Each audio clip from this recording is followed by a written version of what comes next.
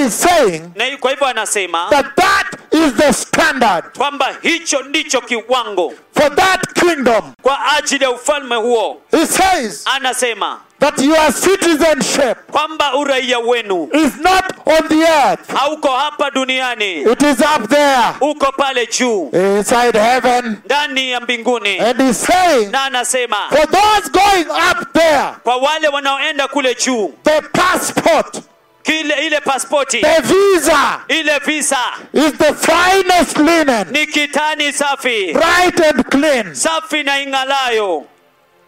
Can we look at a few communities of heaven? Je, tunaweza angalia jumuiya chache za mbinguni, Those that live there now? wale wanaoishi pale sasa, So you may understand this standard of the garment of righteousness. ili mpate kuelewa kiwango hiki cha vazi la uhaki.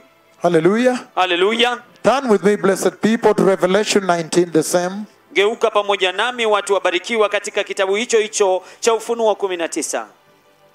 Revelation 19, Ufunuo 19 verse 14. mstari wa 14.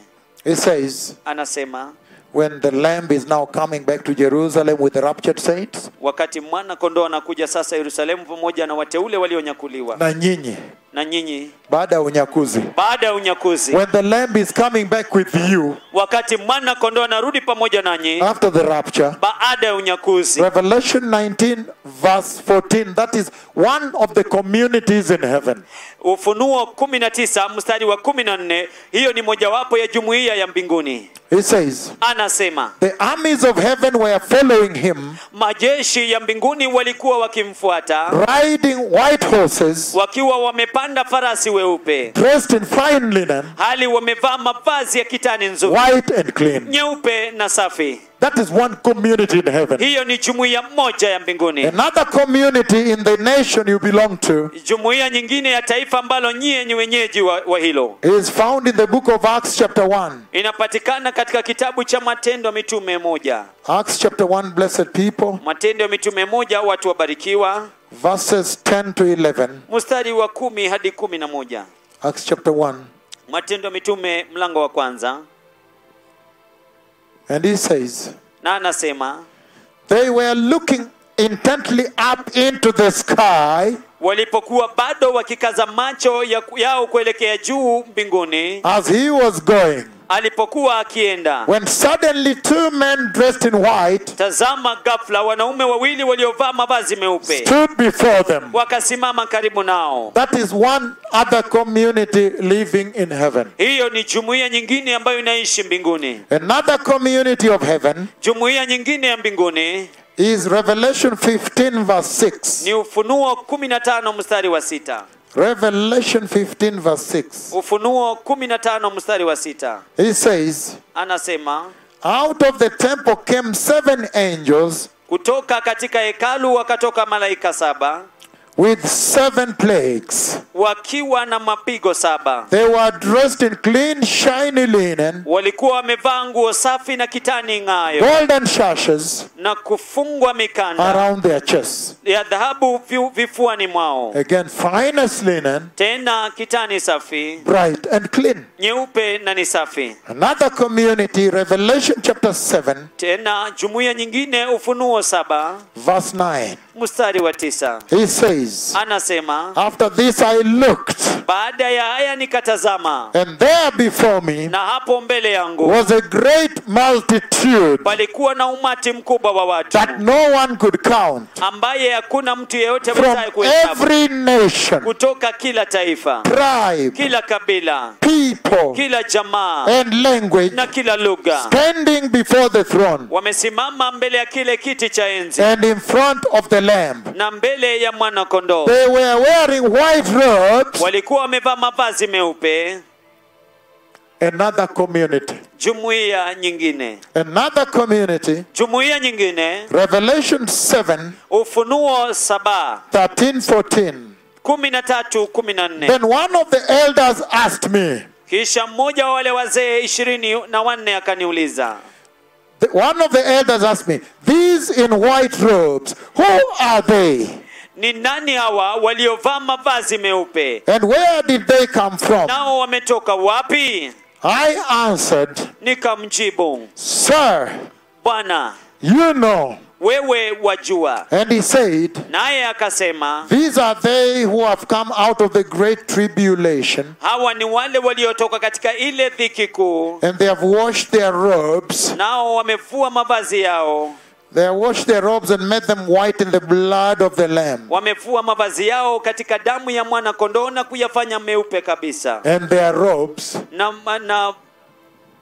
mavazi yao is finest linen, ni kitani safi, bright and clean. nyeupe na inayong'aa. You can go to Revelation 4 verse 4. Unaweza kwenda Ufunuo 4:4. So what am I saying here? Ninasema nini hapa? I'm saying Ninasema to the church in Thika kwa kanisa la Thika and the church globally na kanisa kote kote ulimwenguni, that I have seen the coming of the Messiah kwamba nimeona kukuja kwa Mesia and the stairs of eternity, na ngazi za umilele, the stairs of everlasting life. hizi ngazi za uzima wa milele They have been lowered. zimeshushwa. And he's saying, Na anasema but your citizenship kwamba uraia wenu is not of this world, sio wa dunia hii, it is of heaven. ni wa mbinguni. Therefore, Hivyo basi prepare yourselves jiandaeni wenyewe for the kingdom of heaven, kwa ajili ya ufalme wa mbinguni which is now near. ambao sasa But umekaribia. he's saying Lakini anasema that all communities kwamba jumuiya zote of that kingdom,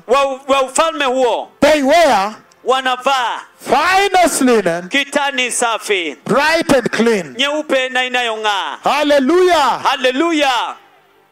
Can we move on? Je, tunaweza endelea mbele? Now, Sasa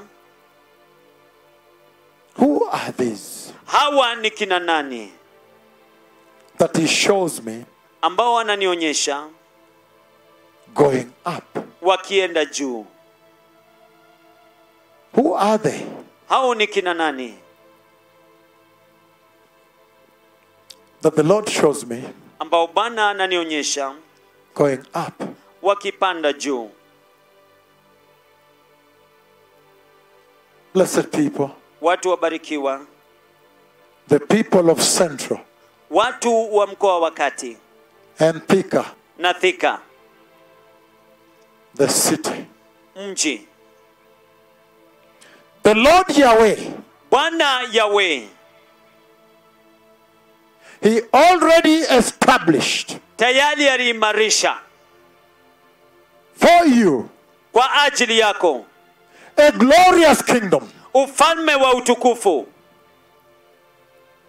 And when the Messiah came, Na wakati ambapo Mesia alikuja, the Messiah said, Mesia alisema, repent, tubuni, for the kingdom of God is near. kwa ajili ya ufalme wa Mungu umekaribia. And he said, Na akasema, unless a man be born again, ijapokuwa mtu aokoke vizuri, he cannot see hawezi kuona the kingdom of God. ufalme wa Mungu. And he said, Na akasema, the church, kanisa, the church of Christ kanisa la Kristo in Thika here hapa Thika and Central Province na mkoa wa kati and the nations, na mataifa, you are the salt of the earth. ninyi ni chumvi ya ulimwengu. Jesus himself Yesu mwenyewe already defined tayari alielezea the church kanisa that I saw climbing up. ambalo nililiona likipanda juu. He already defined and set up Tayari alielezea na kuweka those that will live like this. wale ambao wataondoka namna hii, They will enter. wataingia. Follow me now. Munifuate sasa. We are going to focus only on one church, one aspect of the Lord's definition. Tutaenda tu kulenga kipengee kimoja cha maelezo ya Bwana. Because he also said you are the light of the world. That is too much for another time. I just want to focus on the church that is the salt of the earth. Kwa sababu pia alisema nyinyi ni nuru ya ulimwengu. Hiyo ni nyingine. Lakini nataka kulenga tu nyinyi ni chumvi ya ulimwengu. The salt of the earth. Chumvi ya ulimwengu. Matthew chapter 5. Mathayo mlango wa 5. Who are these? Hawa ni kina nani? That I saw Ambao niliwaona climbing up the stairs, wakipanda ngazi, going into eternity, wakienda katika umilele, and they did not look back. na hawakuangalia nyuma. Who are they? Hao ni kina nani? Hallelujah. Haleluya. Matthew chapter 5. Mathayo mlango wa 5.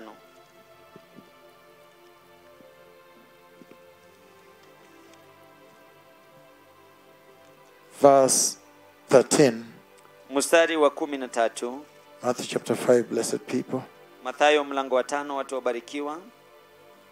He says this. Anasema hivi.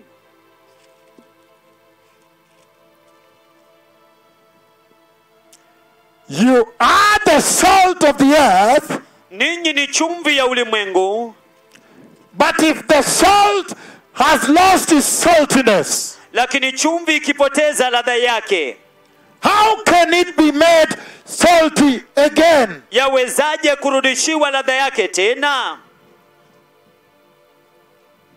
The people of Thika, Watu wa Thika, the church kanisa in Thika, la Thika, I know many of you, ninajua wengi wenu, when I listen to you on the radio today, ninapowasikiza pitia masafa redio leo, you said, mulisema, I am coming to receive the Lord. ninakuja kumpokea Bwana.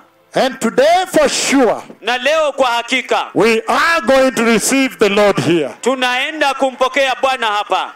However, Hata hivyo, allow me first. muniruhusu kwanza. He said, Alisema, you are the salt of the earth. ninyi ni chumvi ya ulimwengu. But if a salt Lakini ikiwa chumvi has lost its saltiness, imepoteza ladha yake, how can it be made salty again? itawezaje kurudishiwa ladha yake tena? Read with me. Soma pamoja nami. What did the Lord imply? Bwana alimaanisha nini? How did he use that to define the people I saw? Aliwezaje kutumia hiyo kuelezea watu niliowaona? Hallelujah. Haleluya. The people of Thika. Watu wa Thika. The kingdom of God is near. Ufalme wa Mungu umekaribia. We are going to leave these scriptures from today on. Tutaenda Kuishi kulingana na hizi maandishi milele na milele. Tunaenda kuishi kulingana na haya maandishi milele na milele. Hallelujah. Haleluya. So the Lord Jesus Kwa hivyo Bwana Yesu is defining his church. analielezea kanisa lake. And he's saying, Na anasema, as far as he is concerned, ili mradi anahusika, his church, kanisa lake, the one he died for, lile ambalo alilifia, and the one I saw climbing up, na ambalo niliona likipanda juu, that church, hilo kanisa, he says, anasema, that church hilo kanisa is the salt of the earth. ni chumvi ya ulimwengu. In other words, Kwa maneno mengine, he's talking about anazungumzia kuhusu the gospel of the salt. injili ya chumvi. The gospel of salt. Injili ya chumvi. I know JJ is like, where is he taking us with this? Just follow me on this. Follow me on this. Munifuate katika hii. The doctrine of saltiness. Ile mafundisho ya chumvi. Meaning, Kumaanisha, he was describing the power of the gospel. alikuwa akielezea nguvu ya injili. The power of your salvation. nguvu ya wokovu wako. He was saying Alikuwa akisema that if you are born again, kwamba ikiwa umeokoka you will move with power. utaondoka na nguvu, The way a little spoon of salt jinsi ambavyo kijiko kimoja cha chumvi can change the taste of the meat in the whole pot, kinaweza kubadilisha ile ladha ya nyama katika chungu kizima. so shall you also, Hivyo wewe pia if you are born again, ikiwa umeokoka, go to the world uende kwa ulimwengu with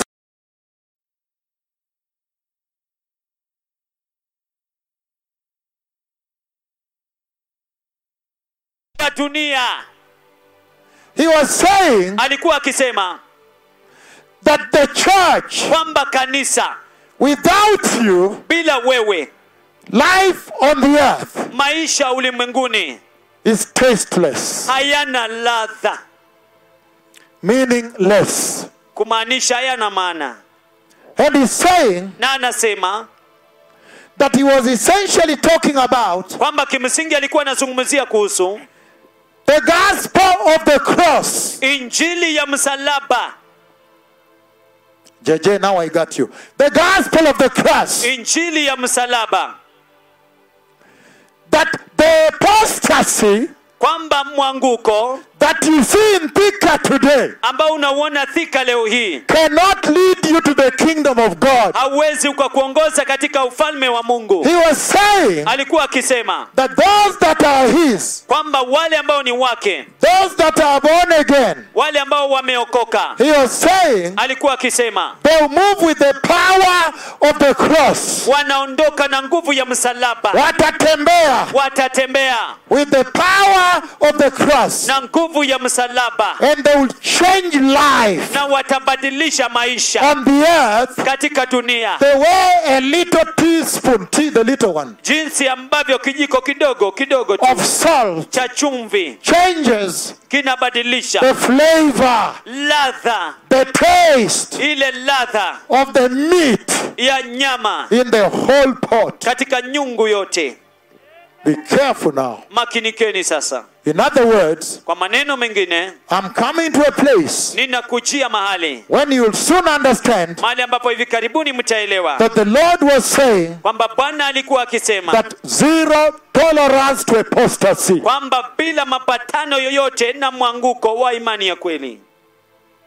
Because he's saying, Kwa sababu anasema if the salt ikiwa chumvi has lost its saltiness, imepoteza ladha yake, what use is it now? basi ni ya maana gani? Look at this now. Angalia hii sasa. Must be thrown out. Lazima itupwe nje.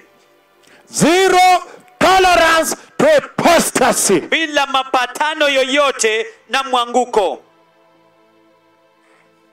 Hii mwanguko mnaona Thika hapa, Huu mwanguko mnaona Thika hapa, ya makanisa kuhubiri pesa ya makanisa kuhubiri pesa na uzinzi na usinzi na kuavya mimba na kuavya mimba na uchafu kwa nyumba ya Bwana. na uchafu kwa nyumba ya Bwana. Haya mambo yatawapeleka Gehenamu. Haya mambo yatawapeleka jehanamu. That is what he is saying. Hicho ndicho ambacho anasema. He is saying Anasema that he was talking about kwamba alikuwa akizungumzia the doctrine of the blood, ile injili ya damu, the blood of Jesus, damu ya Yesu, the blood that has power. damu ambayo iliyo na mamlaka. He was talking about Alikuwa akizungumzia kuhusu the Holy Ghost, Roho Mtakatifu, that the church kwamba kanisa that enters up there ambalo linaingia pale juu is walking with the cross of Jesus, linatembea na msalaba wa Yesu, and she's walking in the power of the blood. na linatembea katika nguvu ya damu. And the Wanjikus who are blind, they can see. Na Wanjiko ambao walikuwa vipofu wanaweza kuona. He's saying Anasema that church kwamba hilo kanisa is walking in the power of the Holy Spirit. linatembea katika nguvu ya Roho Mtakatifu. He's saying Anasema if it has lost saltiness, kama limepoteza ladha, how can it be good? inawezaje kuwa nzuri? It must be taken and thrown out. Lazima ipelekwe ikatupwe nje. Meaning, Kumaanisha he was essentially talking about separation in the church. kimsingi alikuwa anazungumzia kuhusu kutengwa katika kanisa. He was saying Alikuwa anasema that apostasy kwamba mwanguko must be purged from Christianity. lazima uondolewe kutoka kwa Ukristo. He was talking about separation in the Christian lifestyle. Alikuwa anazungumzia kuhusu kujitenga katika maisha ya Kikristo. That if you are born again Kwamba ikiwa umeokoka and you want to walk those stairs na unataka kutembea hizo ngazi and enter, na kuingia, you must live a separated Christian life. lazima uishi maisha ya Kikristo yaliyotengwa. You cannot be found in the bars drinking with them. Hauwezi ukapatikana kwenye baa ukilewa na kukunywa. You cannot be found smoking with them. Hauwezi kupatikana ukivuta pamoja na wao. You cannot be found in the social network where they are discussing immorality and women and men. Hauwezi ukapatikana katika mitandao ya kijamii mahali ambapo wanaongea kuhusu usherati na You are pornografia. separated from the moral decay of this world. Wewe umetengwa kutokana na muozo wa kitabia wa ulimwengu huu. Let us move on. Hebu tuendelee mbele. He says, Anasema he was talking about alikuwa akizungumzia kuhusu the efficacy of the gospel, the strength of the gospel to enter deep. ile nguvu ya Injili Kuingia chini vilindini kwa taifa na kwa communities. kuingia chini katika taifa na katika jumuiya. The efficacy, the power, Ile nguvu, the infiltration of the gospel. The way the salt infiltrates the pot. ile nguvu ya kupenyeza kwa Injili, jinsi ambavyo chumvi inaweza kupenyeza. He was talking about a global revival. Alikuwa akizungumzia kuhusu uvuvio wa kidunia. The church Kanisa that is consumed with revival for the globe. ambalo limeteketezwa na uvuvio wa ulimwengu wote. Meaning she is evangelizing. Kumaanisha anafanya uinjilisti. Evangelism. Uinjilisti. Reaching people. Akiwafikia watu. A little salt. Chumvi ndogo tu. Changing the whole pot. Ikibadilisha chungu kizima Of meat. cha nyama. Global revival. Uvuvio wa ulimwengu wote. He was talking about Alikuwa akizungumzia kuhusu the role of the church wajibu wa kanisa in nullifying evil. katika kufutilia mbali uovu. That you would have a duty. Kwamba utakuwa na wajibu. The church Kanisa that climbs the stairs, ambalo linapanda ngazi, she is holy, ni mtakatifu. and by virtue of holiness, Na kwamba yeye ni mtakatifu. I'm about to change you. Be standby. By virtue of her holiness, Kwa kuzingatia kwa ajili ya utakatifu wake, kwa ajili ya utakatifu wake, she now cancels evil. sasa anafutilia mbali uovu. He was talking about zero tolerance to apostasy. Alikuwa anazungumzia kutopatana kamwe na mwanguko. John chapter 15. Yohana 15. When the salt has lost saltiness. Wakati ambapo chumvi imepoteza ladha. What is the meaning? Maana yake ni gani? To the church in Thika Kwa kanisa la Thika and globally. na kote kote ulimwenguni. Hallelujah. Hallelujah. Back to the basics of salvation. Kurudi katika misingi ya wokovu. Back to holiness. Kurudi kwa utakatifu. Separation. Kujitenga. Zero tolerance to sin. Bila kupatana na dhambi. Announcing the kingdom of God, right? Kutangaza ufalme wa Mungu. Now John 15. Yohana 15. This is what he says. Hivi ndivyo anavyosema. Read 2 to 5. Mstari wa 2 hadi 5. He says Anasema from verse 1 kuanzia mstari wa kwanza up to verse 6. hadi mstari wa 6.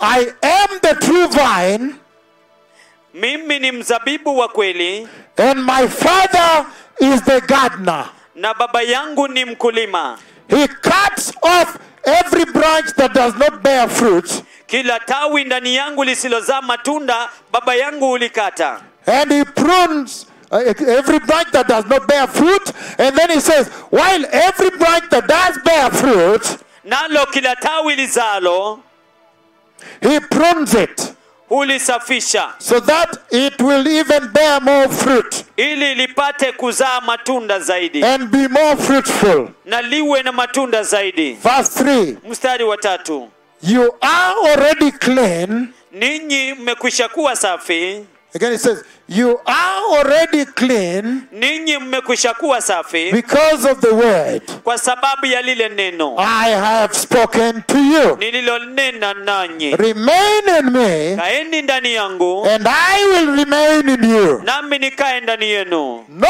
branch, Kama vile no branch hakuna tawi can bear fruit linaloweza kuzaa matunda by itself. likiwa peke yake, It must remain in the vine. lazima libaki kwa mzabibu. Neither can you bear fruit Vivyo hivyo ninyi hamwezi kuzaa matunda unless you remain in me. msipokaa ndani yangu. I am the vine, Mimi ni mzabibu, you are the branches. ninyi ni matawi. If a man remained in me, Mtu akikaa ndani yangu and I in him, nami ndani yake, he will bear much fruit. huyo uzaa sana. Apart from me, Maana pasipo mimi you can do nothing. ninyi hamwezi kufanya If jambo lolote. anyone does not remain in me, Mtu yeyote asipokaa ndani yangu he is like a branch ni kama tawi that is thrown away ambalo limetupwa and nje withers. na kunyauka. Such branches are picked up Matawi kama hayo and hukusanywa thrown into the fire. na kutupwa motoni.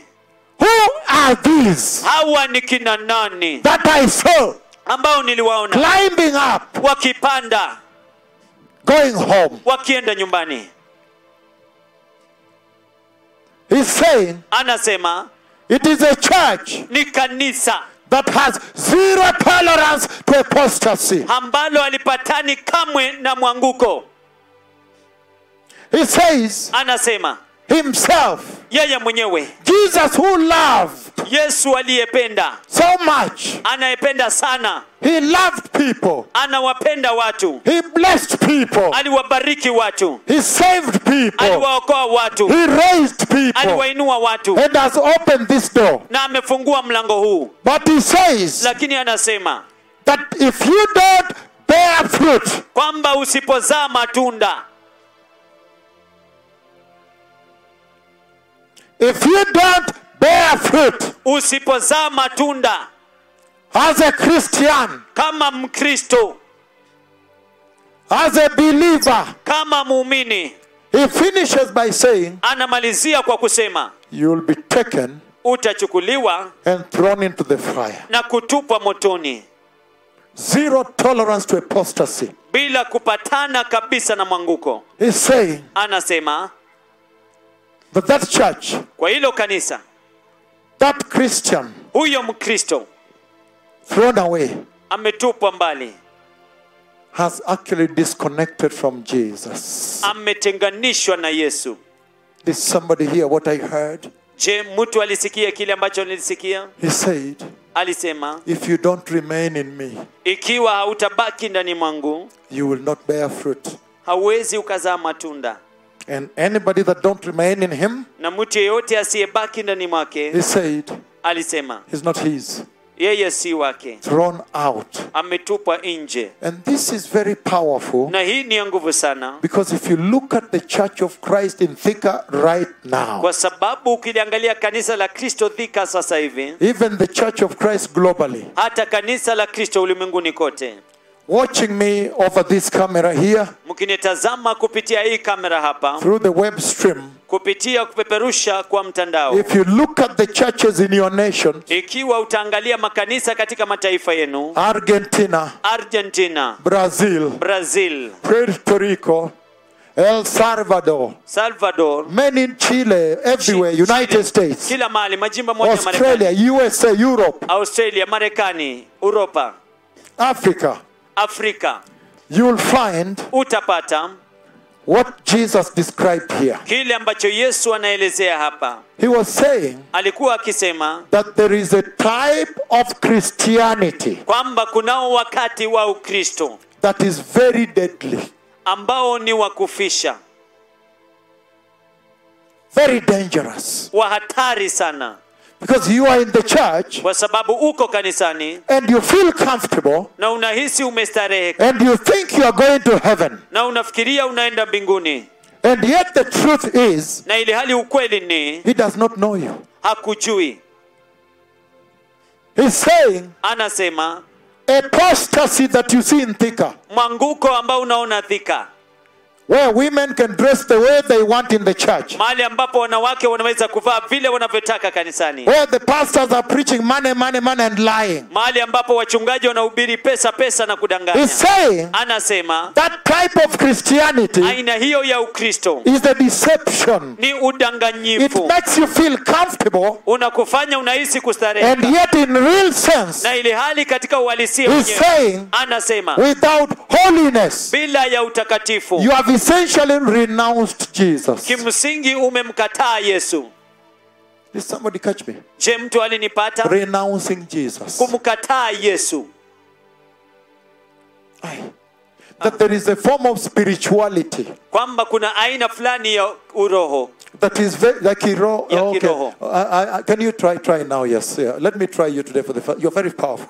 That there is a form of Christianity ya kwamba kuna aina ya Ukristo that is very deceptive. ambaye ni ya kudanganya zaidi, That you are in the church, ya kwamba uko kanisani you are feeling comfortable. unahisi kustareheka. Are you born again? Je, umeokoka? Yes, I am born again. Ndiyo, nimeokoka. But when you look at him, Lakini unapomtazama, you look at her, unamtazama akiwa she has wapi? essentially disconnected from Jesus. Kimsingi amejitenga kutoka kwa Yesu. She's dating men. Yeye anakuwa na urafiki na wanaume, They are even bringing homosexuality inside his church. na hata wanaendeleza ushoga ndani ya Kanisa lake. kanisa lake. This is the warning he gave in the doctrine of the saltiness of salvation. Hili ndilo onyo aliyopeana katika mafundisho kuhusu chumvi katika wokovu. Uchumvi Katika wokovu. katika wokovu. The saltiness of salvation. Ule uchumvi wa wokovu. That you should be an agent of spiritual change. Ya kwamba unapaswa kuwa wakala wa mabadiliko ya kiroho. That when people just look at your life, Kwamba watu wanapotazama maisha yako tu, they repent. wao wanatubu. He's saying Anasema there is no blending. ya kwamba hakuna kule kuchangamanika. Let us continue reading. Hebu na tuendelee kwa kusoma. The book of Matthew, Kitabu ni cha Mathayo, chapter 25. mlango ni wa 25. Very powerful translation going right there, right? But my son is also very good, right? So both of them are good, right? Hallelujah. Matthew 25, 10 to 11. Mathayo 25 mstari wa 10 hadi 11.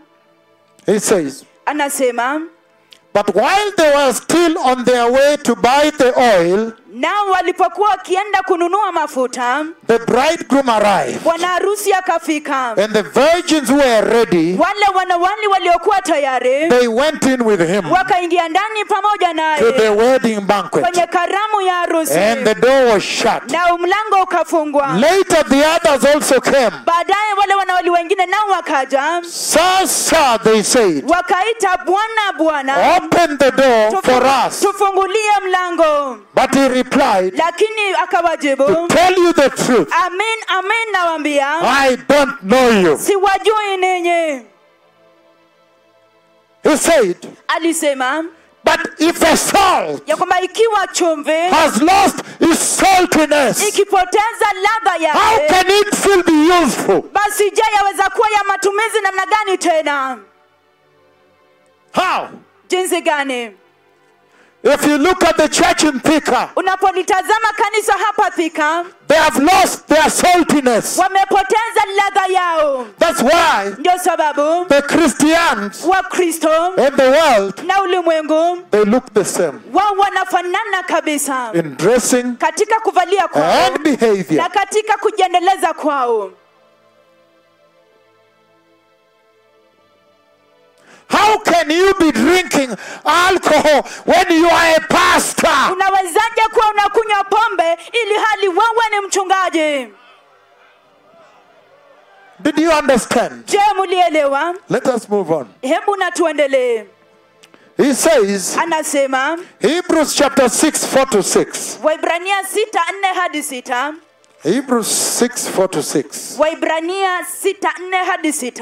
I told you the nations of the earth Naliwaambiani mataifa ya ulimwengu that the word revival has exploded out in Kenya. ya kwamba neno la uvuvio limelipuka hapa Kenya. And this one is now to purify the soul for entry. This is for entering. Hii sasa ni ya kusafisha nafsi kwa For ajili ya climbing kuingia. the stairs Kwa now. ajili ya kupanda ngazi sasa.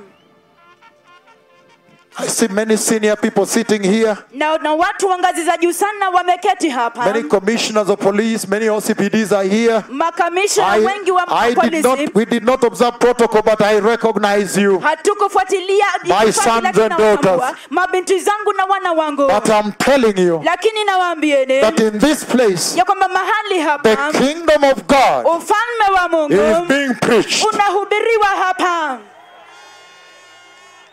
And those who have ears can enter. Na wale walio na masikio wanaweza kuingia. Hebrews 6, 4-6. Waibrania mlango wa 6:4 hadi 6. When a salt, Ukiwa wakati chumvi, when a salt wakati chumvi has lost its saltiness, imepoteza ladha yake, how can it still be useful? How can it be used? je, yawezaje kuwa ya matumizi tena? It has to be thrown out. Lazima ikatupwe nje. Hebrews 6, 4-6. Waibrania mlango wa 6:4 hadi 6.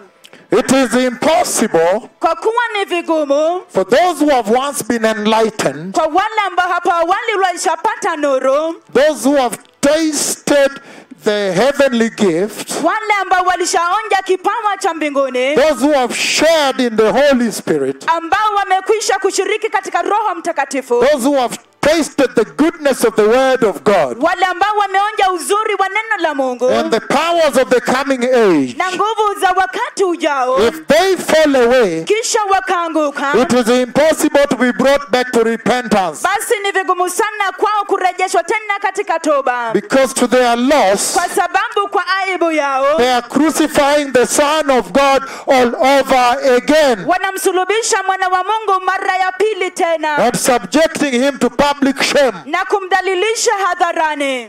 Who are those Je, hao ni kina nani that I saw climbing up ambao niliwaona wakipanda juu and entering the beautiful eternity of God? na kuingia katika umilele wa urembo sana wa Mungu? Who are those? Je, hao ni kina nani? He's saying Anasema they are the Christians ya kwamba wao ni Wakristo that observe ambao wanazingatia zero tolerance to apostasy, kutokukubaliana kamwe katu na uanguko kutoka kwa imani ya kweli, zero tolerance to sin. kutokubaliana kabisa na dhambi. And he's saying that Luke chapter 9, 62. Na nasema katika Luka 9:62, Luke chapter 9, Luka mlango ni wa 9 verse 62. mstari wa 62. Who is the church I saw Je, kanisa nililoliona ni nani climbing up akipanda juu and going to heaven? na kuingia mbinguni? Luke chapter 9, Luka mlango ni wa 9 62. mstari wa 62. Who are they? Je, wao ni kina nani?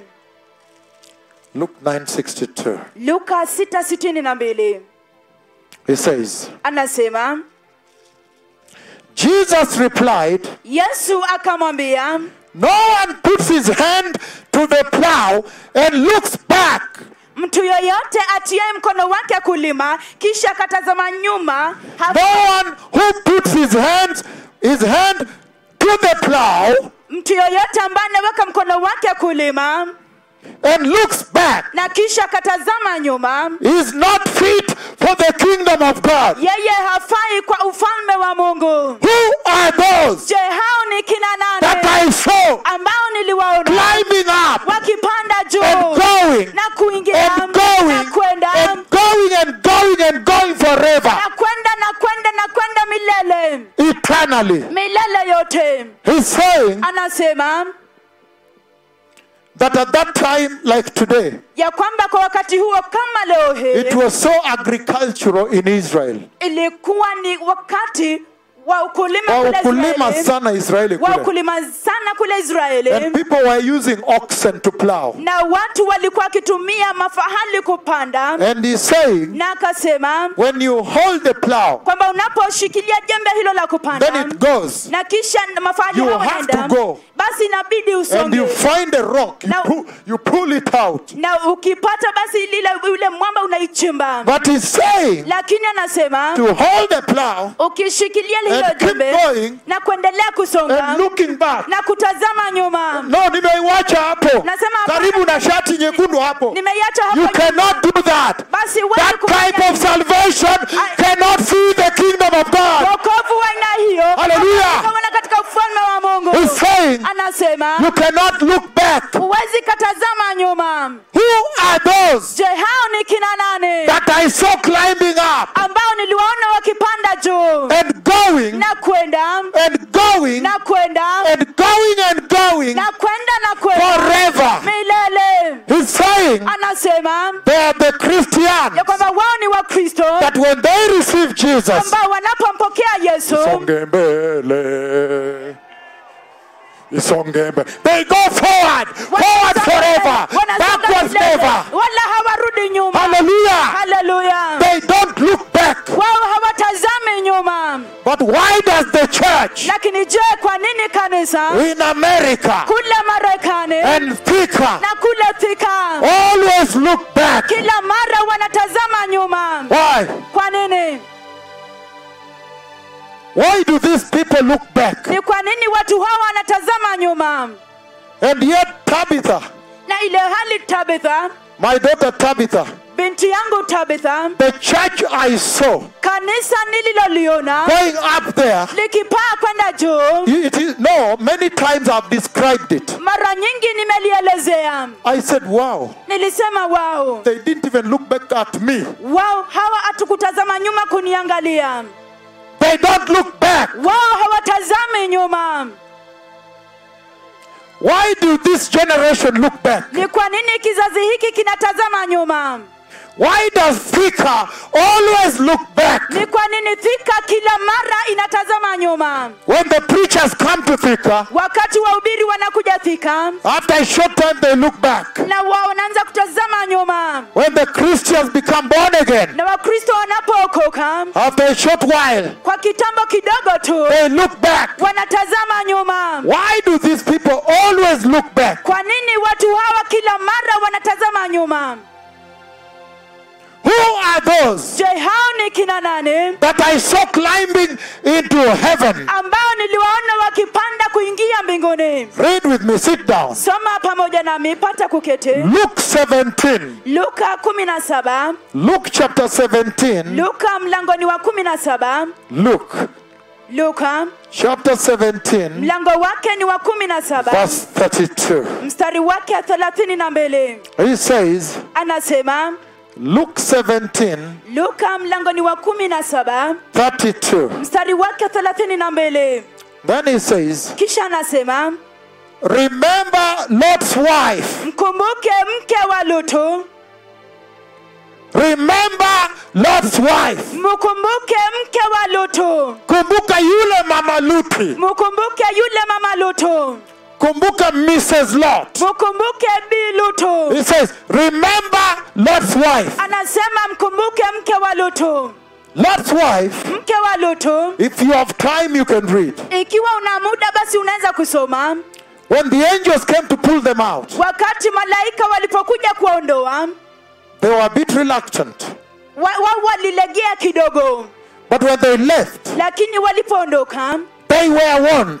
wao walipata kuonywa As you go, kwamba mnapoenda, please don't look back. tafadhali msitazame nyuma.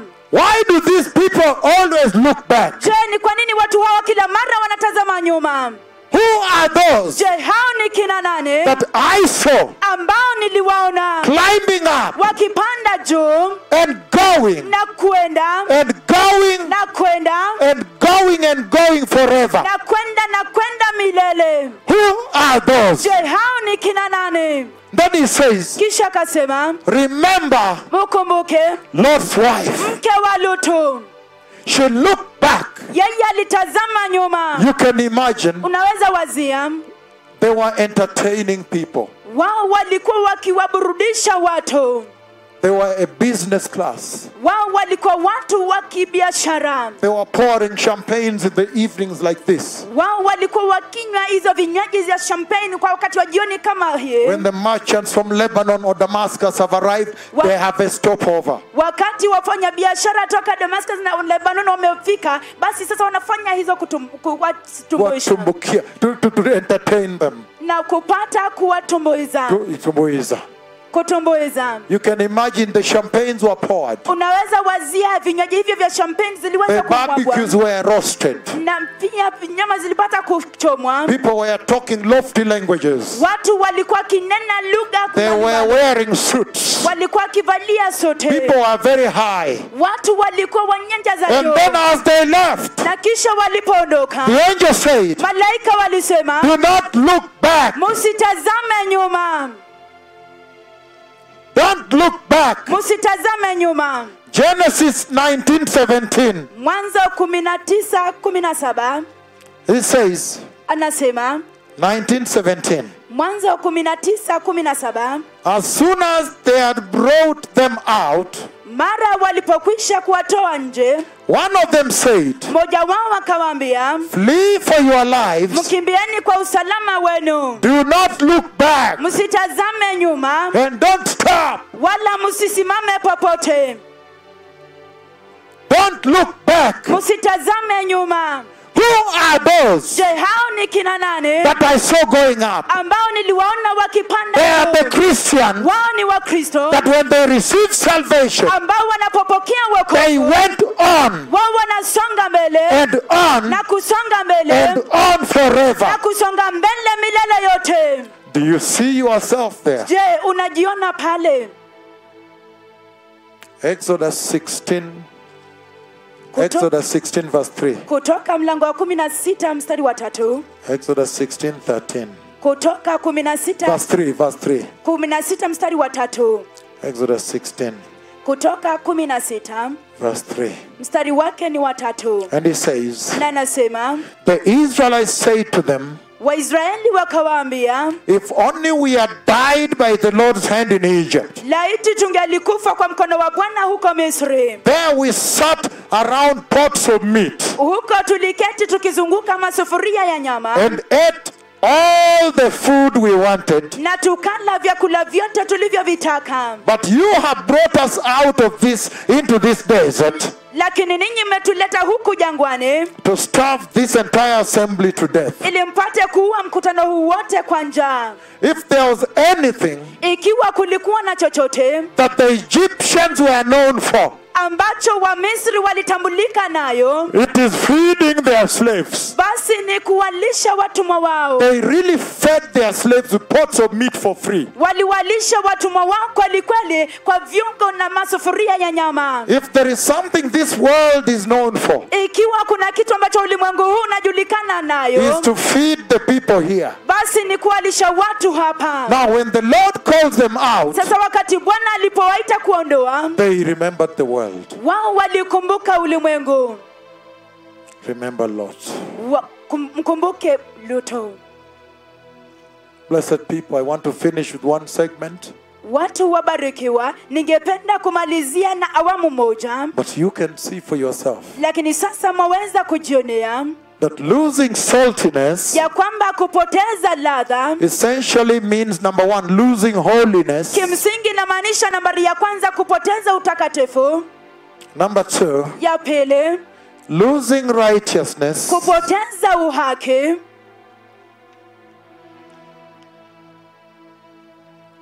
Number three, nambari ya tatu losing the anointing. kupoteza upako, Number four, nambari ya nne apostasy, of course.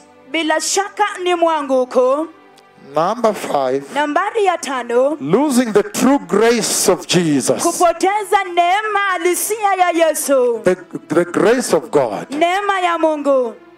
Number 6. Nambari ya 6, Losing the gifts of the Holy Spirit. kupoteza vipawa vya Roho Mtakatifu. Number 7. Nambari ya 7, Losing the zeal for Christ. kupoteza ile ari kwa ajili ya Kristo. Number 8. Nambari ya 8, Losing the zeal for the gospel. kupoteza ile ari ya Injili. Number 10, whichever. Nambari yoyote ile, Corruption inside the heart of the believer. ufisadi ndani mwa moyo ya muumini. Number 11. Nambari ya 11, It means Judas Iscariot, inamaanisha Yudasi Iskariote, meaning to betray the cause of the gospel. kumaanisha kusaliti ile njia ya wokovu.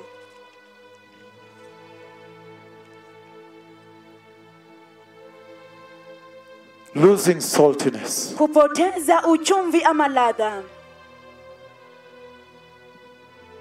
Is losing anointing. Ni kupoteza upako, Then you start lying. na kisha unaanza kudanganya.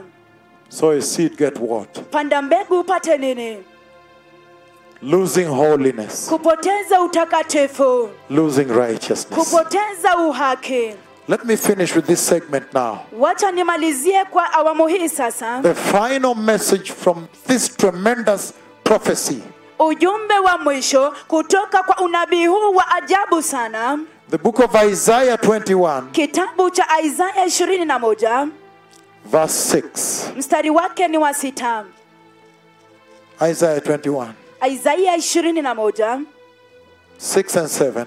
mstari wa 6 na wa 7. He says, Anasema, this is what the Lord says to me. hili ndilo Bwana analoniambia, Go post a lookout, a watchman, nenda weka mlinzi and have him report whatever he sees. na mtake atoe taarifa ya kila anachokiona.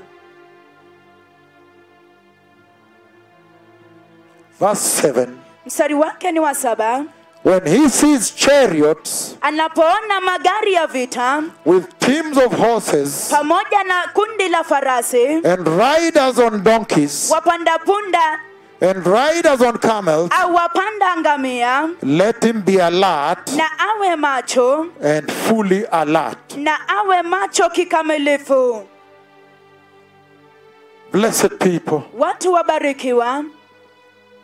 in those days, Katika siku hizo there were too many terrorists, kulikuwa na magaidi wengi sana, and they used to terrorize people. nao walikuwa wakiwavamia na kushambulia watu. So whenever you built a city, Hivyo basi wakati wowote ungejenga jiji, you have to build a perimeter wall basi ulihitajika kujenga ukuta wa kuuzunguka like this one here. kama hii iliyo hapa. And if this is the eastern wall, Na ikiwa huu ndio ile ukuta wa mashariki, you posted a sentry, a watchtower with a watchman. basi pale ungeweka ile nguzo ya ulinzi na pamoja na mlinzi, And this side, na upande huu, and this one, na upande ule, and this one. na upande huu. And they watched out. Nao walipata kufanya ulinzi, And their purpose was one. na kusudi lao lilikuwa ni moja, That if they see some horsemen coming, ya kwamba popote utakapoona wapanda farasi wowote they wakija, have to shout lazima wapaze sauti, that the people here may prepare for war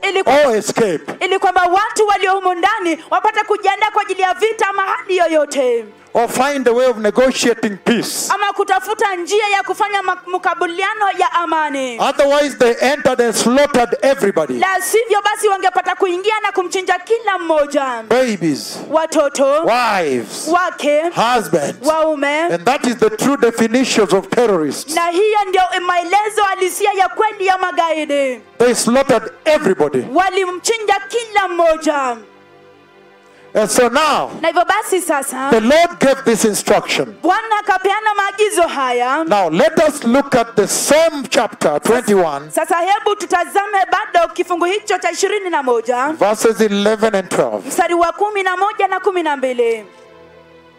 It says, Yasema, an oracle concerning Duma, neno kuhusu Duma, someone calls to me from Seir, mtu fulani ananiita toka Seiri, And he says, watchman, na anasema mlinzi, what is left of the night? ni muda gani uliobakia kupambazuke? Watchman, Mlinzi, what is left of the night? usiku umebakia usiku. The watchman replies, Mlinzi anajibu the morning is coming, kwamba asubuhi inakuja, but also night. lakini pia If usiku. you would ask, Kama ungeliuliza, then ask, basi uliza and come back. na bado urudi Yet tena again. na mara tena. He's saying Anasema that Isaiah was posted ya kwamba Isaya aliyekwa to the eastern wall, katika ukuta wa mashariki, and then na kisha the night was too tight, usiku too dark, usiku sasa ulikuwa umesonga sana, and the distress too high. na kwamba basi kulikuwa na dhiki kuu, And then the people came to ask, na kisha watu wakaja kuuliza, watchman, mlinzi, when will the morning come? je, asubuhi itafika lini?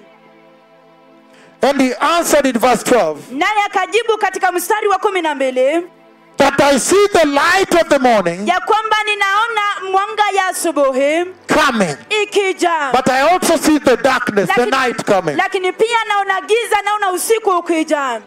Light and darkness, Giza na nuru I see them coming to meet here. naona yakija kukutana mahali hapa, Because Isaiah could see, kwa sababu Isaya angeweza kuona based on the way people were living, kuzingatia na ile mtindo wa maisha ambao watu walikuwa he kiishi. could see those ones that were going to be liberated Angepata kuona wale ambao walikuwa wanaenda kupokea ukombozi wao when the dawn comes, wakati mapambazuko yanapowadia, and the ones that enter the next dhiki, na wale ambao wanaingia katika dhiki ifuatayo, the next tribulation. ile dhiki ambayo inafuatia.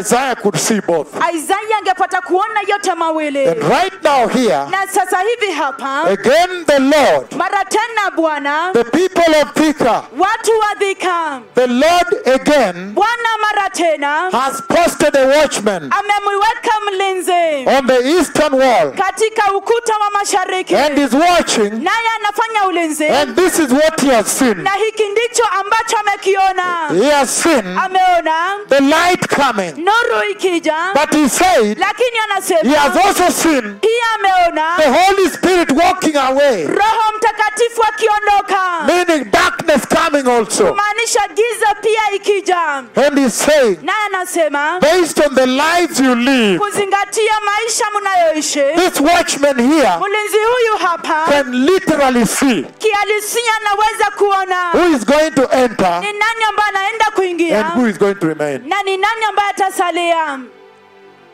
And then he says this, Na kisha anasema hii, Luke chapter 14, Luka 14, as I finish, ninapomalizia Luke 14. Luka 14 Oh, the word explosion, right? ni mlipuko wa neno. My feet are burning. Luke chapter 14, Luka mlangoni wa 14, because I may never come back here soon. kwa sababu huenda sitarudi hapa hivi karibuni. Luke 14, 27, 35. Luka 14:27 hadi 35 He says, anasema, and anyone who does not carry his cross yeyote asiyeuchukua msalaba wake and follow me na kunifuata cannot be my disciple. hawezi kuwa mwanafunzi wangu, Meaning cannot enter my kingdom. kumaanisha kwamba hawezi kuingia katika ufalme wangu. Then he says 28. Na kisha 28 anasema, Suppose one of you, ni nani miongoni mwenu, moja wenu, mmoja wenu wants to build a tower. ambaye anataka kujenga nyumba, Will he not first sit down je, kwanza hakai chini and consult na kufanya makisio and estimate the cost na kufanya makisio ya gharama, to see if he has enough money aone kama ana fedha za to kutosha complete it? kuikamilisha? For if he lays the foundation Na ikiwa hataweka msingi,